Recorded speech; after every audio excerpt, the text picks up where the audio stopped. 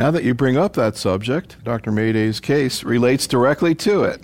Pat? Well, this patient is not 80, but she is a 48-year-old female who came to me after being treated at another institution for a second opinion.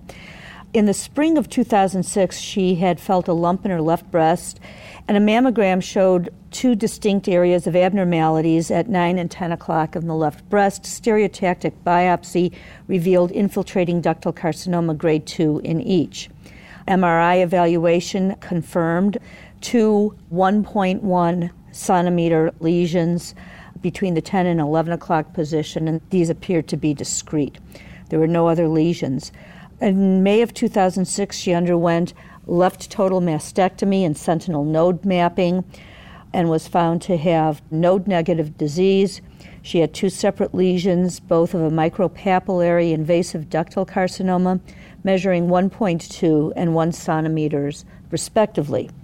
There was no lymphovascular invasion. Sentinel lymph nodes were negative. Both tumors were positive for ER/PR and negative for HER2 by FISH. I want to just stop at this point and say, what would you think about Oncotype in this lady, Eric? Sounds good.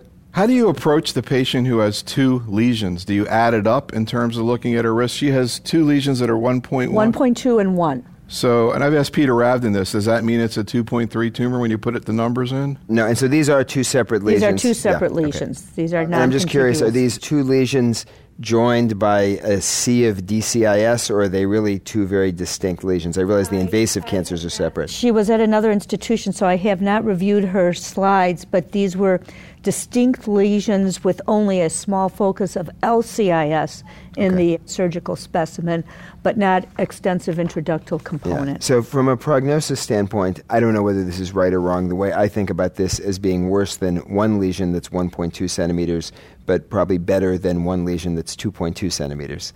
And if you think of it in no other way than just think about tumor volume, it would actually be in between those two.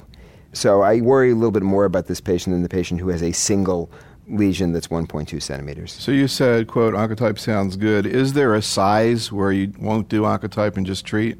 Well, actually, it goes the other way for me. There's a size below which I won't do Oncotype, because in the studies that have looked at Oncotype DX, in fact, those tumors were all at least in the centimeter or close to centimeter range. So in the NSABP studies, in order to get on those studies, women had to have tumors that were large enough for biochemical ER and PR, and that meant that they didn't have any T1A tumors. So I don't think that Oncotype is something that, other than in very, very rare situations, that I would send on somebody with a very small tumor. In terms of very large, sure. I mean, one becomes more concerned about large tumors for a couple of reasons. One, because there is a higher risk of recurrence with a very large tumor, and one may be less comfortable backing off on therapy, which is much of the reason why we do Oncotype DX. The other is that there may be more heterogeneity in the tumor. But here, this is a woman who would have been eligible for B14. She would have been eligible for B20. I have no difficulty, and if there is ambivalence on the part of the patient and the doctor about what to do in terms of subsequent decisions, I think that's when Oncotype comes in. And we've had cases presented in these types of sessions, 5-centimeter tumors that had low Oncotype. Would you be comfortable not using chemo in that situation? I would have a discussion with the patient. I will acknowledge that I have done just that. I have one patient I can specifically remember who had a tumor that was a little bit bigger than 5 centimeters, but had a low-grade ER-positive tumor, actually intermediate-grade ER-positive tumor, that had a very low Oncotype score, and after a long discussion together, we decided to do endocrine therapy alone. What age? Mid-50s.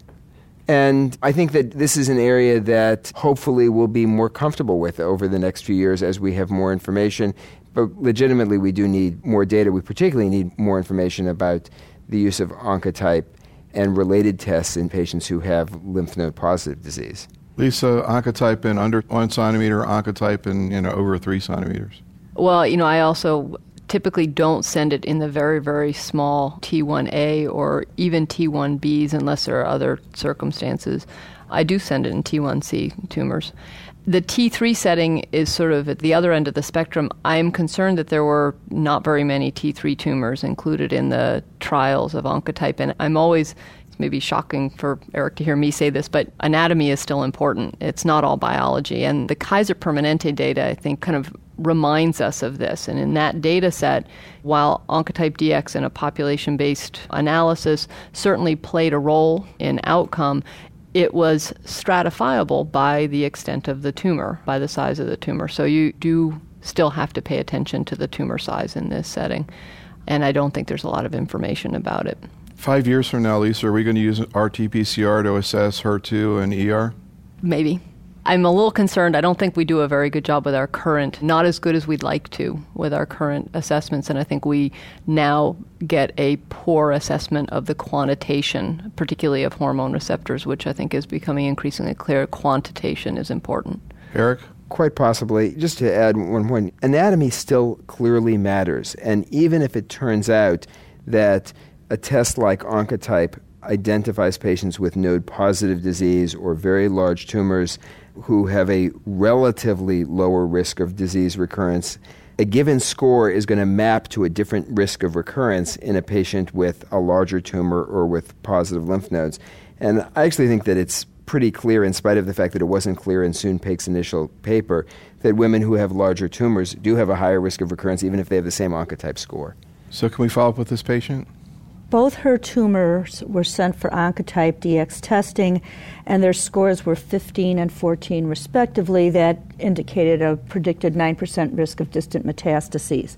She was then put on tamoxifen, which she has been taking since June of 2006. And her menstrual situation? Since starting tamoxifen, she has continued to have regular menstrual periods.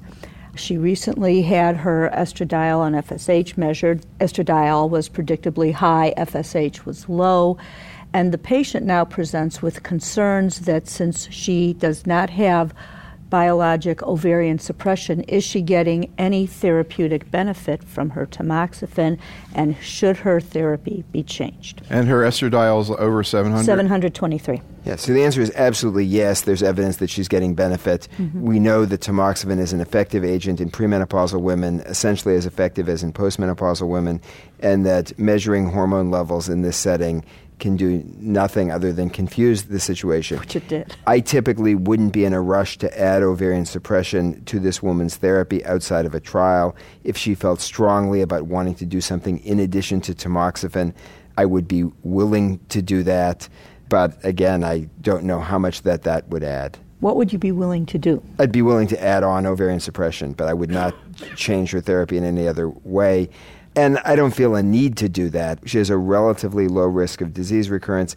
And while there's this suggestion in the metastatic setting that ovarian suppression plus tamoxifen is better than tamoxifen alone, definitive proof of that in the adjuvant setting is lacking. That's why we're doing SOFT. And this is a woman who still has a relatively low risk. On the other hand, she's not far away from menopause either. So she's what about you, Lisa? 4 years away. I agree. I don't think that I would add ovarian suppression in her outside of a trial, and that's been our practice. So you want to follow up with what happened with her? Well, basically, again, this was somewhat patient-directed. She really came to the office with a strong desire to have ovarian suppression, and because of her concerns of relapse. So I added ovarian suppression. Yeah, it's not like totally counterintuitive. I mean, I don't know what would happen if we did a randomized trial on women like this with high estrogen levels about what happens. So I don't think it has anything to do with the high estrogen levels necessarily. And there was a trial like this that was started by ECOG that Nick Robert ran in the early 1990s, comparing tamoxifen with tamoxifen plus ovarian suppression in women just like this. Unfortunately, it was a trial that was started when the war cry was high-dose therapy and bone marrow transplant, and very few people were interested in these trivial issues of endocrine therapy, or so they were thought to be. The study never met its accrual goals. It didn't come close to meeting them. There was a slight numeric advantage for ovarian suppression over tamoxifen, but not statistically significant. Our European colleagues, actually, many of them do believe that adding ovarian suppression here helps. And I don't think what you're doing is remotely wrong. And I myself, if the patient pushed me to do it, would do the same thing.